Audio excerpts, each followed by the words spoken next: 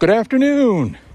It's Thursday afternoon, day 4 of AirVenture Oshkosh 2021, and I'm Jack Hodgson with today's Uncontrolled Airspace UCAP Daily. This is 1033 Duo. So let's see what's going on. Well, so we had a lot of excitement since the last time I talked to you. Let's see now. Previously on Uncontrolled Airspace, when I recorded that last episode, we were under a warning for a big thunderstorm, and they were saying it was going to be a big deal, but we were looking around us going, well, I don't see anything. And so we were kind of cautiously skeptical, I guess, slowly making preparations, but waiting and seeing. Well, as the evening progressed, it definitely got more and more serious. The radar blew up, and it became a much larger storm on radar and a lot more bright colors. And so we started to take it much more seriously, started to really batten down the hatches. Late in the evening, around, must have been about 9 p.m., EAA enhanced the whole situation by announcing that they were opening up the museum as a shelter for people who wanted to get out of the campsite, particularly the tent people. And so they actually brought the shuttle buses back out and started collecting people from Camp Scholler and taking them over to the museum. There's some but entertaining pictures out there of people in the museum sitting on the floor gathered around all the exhibits in the EAA museum. So the radar showed the storm getting closer and closer. And then around 10:30, quarter to 11, it really arrived. Fortunately, it did not turn out to be as destructive a storm as they had forecast, at least not destructive at the AirVenture grounds. We did hear stories of places in the area, particularly Ripon, experienced a lot of damage from this particular storm. So we're lucky that it didn't veer a few degrees to one side, or it could have come right down on us. But what we got was some heavy rain and some moderately heavy winds, nothing really destructive. A few tents I saw got blown around, but I still haven't heard any reports of airplanes being damaged, although a lot of airplanes, this is kind of interesting, the warnings were so dire that a lot of people left during the afternoon, and so the population was already down somewhat. Anyways, the storm arrived, and here's the part that I think is pretty notable, and that is that, and I've been going to Oshkosh for a long time, this was one of the 2 or 3 most spectacular lightning shows I've ever seen. I mean, it was amazing. Just big bolts of lightning, multiple forking bolts of lightning. Pretty much there was a long period of time, I swear it must have been a half an hour or more, where it was just non-stop lightning flashes, one after an overlapping, one after another. It was really, really quite a light show. The next day, this morning, I heard that a lot of people hunkered down at a lot of interesting places.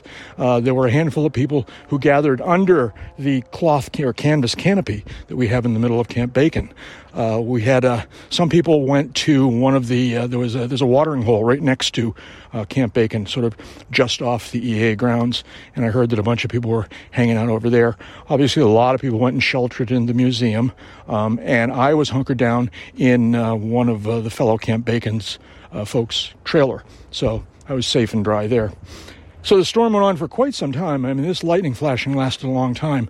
I think it was probably around midnight or so when it kind of had finally passed, and it was quite a storm. It was quite exciting, and if you had a chance to see it, that's something to remember. This one's going to be a storm that people talk about at Oshkosh for years to come.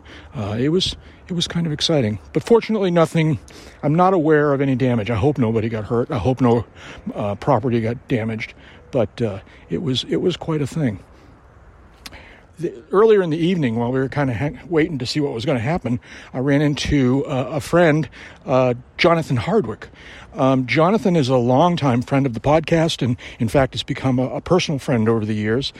He is, back in the early days, you may remember us talking about a pilot who went by the handle of Navion Guy, and that's because he owned a Navion warbird or aircraft.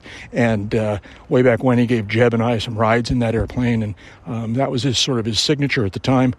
He long since has given up his share of that airplane, but he's owned a lot of other airplanes over the years, at different sizes, shapes. It's really kind of amazing the diversity of his airplane, his logbook, so to speak.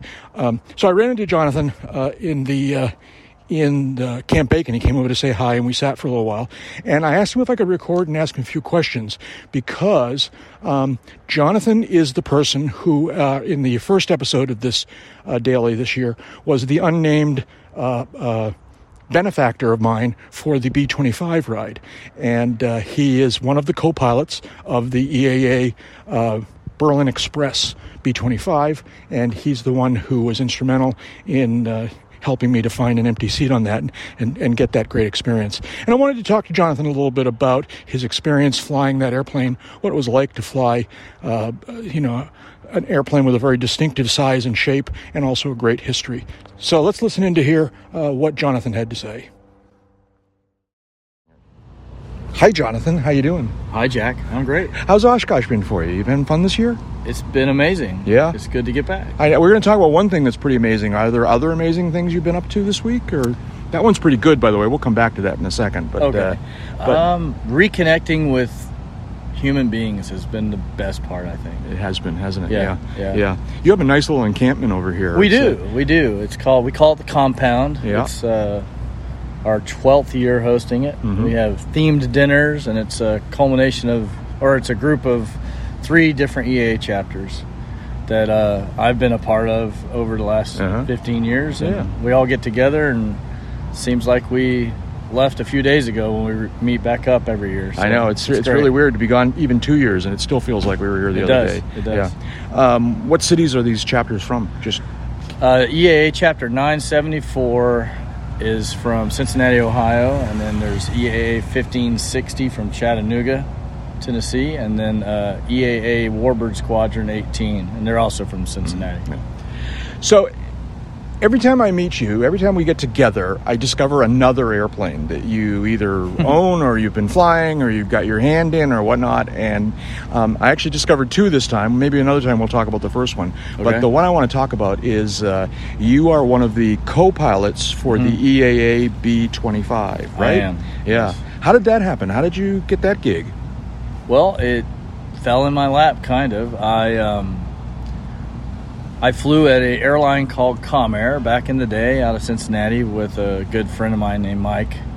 And he and I have connected over the years because he's a Warbird pilot as well, big enthusiast. And, as our careers have progressed, we've been able to have opportunities to fly other Warbirds. Well, he got involved with the EAA and is in charge of the B-25 program. And out of the blue, he called me one day and said, "Hey, Jonathan, do you want to fly the B-25?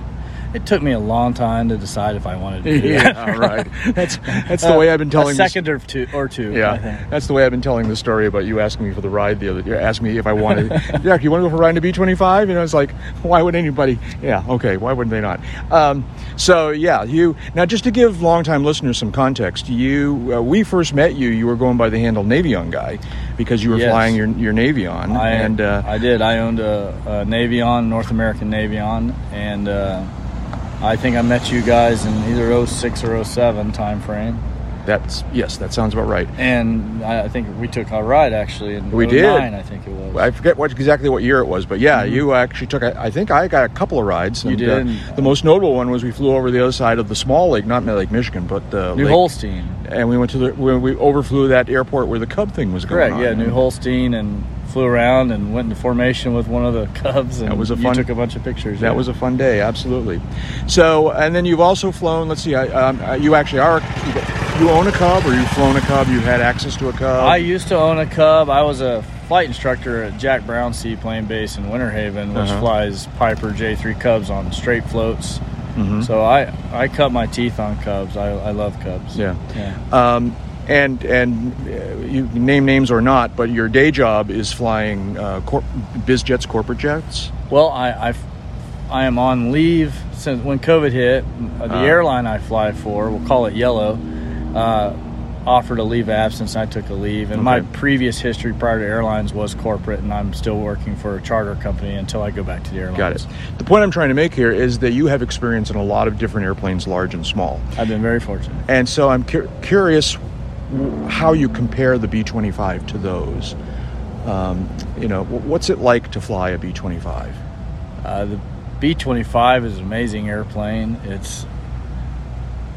As you experienced, it's loud, and it's powerful, and it has a ton of history. There's been, hundreds of heroes, thousands of heroes that have flown in this type of airplane, and, its contributions to the war back in World War II. It's a wonderful airplane. Now, compared to a business jet or some other airplanes, it may take a little bit extra interaction, we'll say. It's a hands-on airplane, as you saw. There's lots of levers and pulleys and things we're touching and moving, but it's a wonderful airplane, and to fly such a relic, or a national treasure, if you will.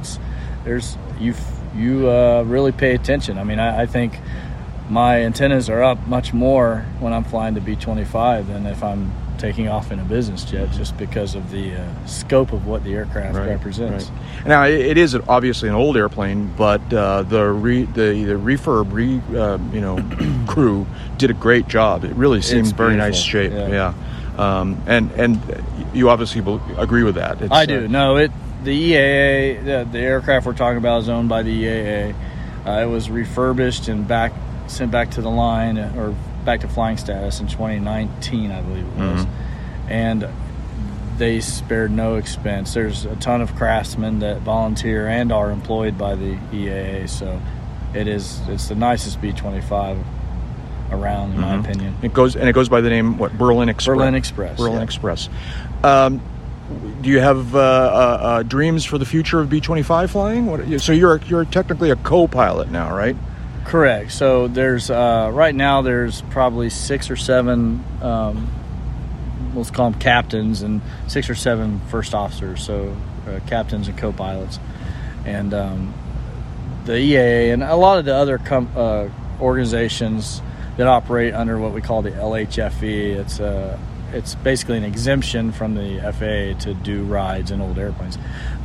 We have standards somewhat like the airlines, where you need to fly a certain amount of hours before you can become a captain in the aircraft. So that's what I'm doing right now. I'm flying and enjoying it, and really honored that I'm able to do it. That's great. I'll fly it in the right seat for a few years, I'm guessing, and then if I'm lucky, we'll move over to the left seat. Great. Yeah. Well, I in the previous episode, I thanked you anonymously for the ride. Now I'll thank you personally. Thank you. It was a lot of fun. It was a real treat. Thank you very much. I'm glad you could go. Yeah. One more time, I really want to thank Jonathan for making that opportunity available to me. It's something that I will remember for the rest of my life, and it was a blast to get that ride and to get up close and personal with such a historic airplane. So thank you. Anyways, that's about it for today's UCAP Daily. We'll be back tomorrow with a little bit different format daily. UCAP Uncontrolled Airspace bad boy, Jim Goldman, will be taking the reins, and he's got I'm making finger quotes, a special guest, a secret guest that he's going to bring onto the podcast tomorrow. Don't get your hopes up. It's fun, but anyways, and then we'll be back with probably one more episode after that, and that'll probably conclude our AirVenture 2021 coverage this year. So anyways, that's it for tonight. You have UCAP Daily 1033 Duo.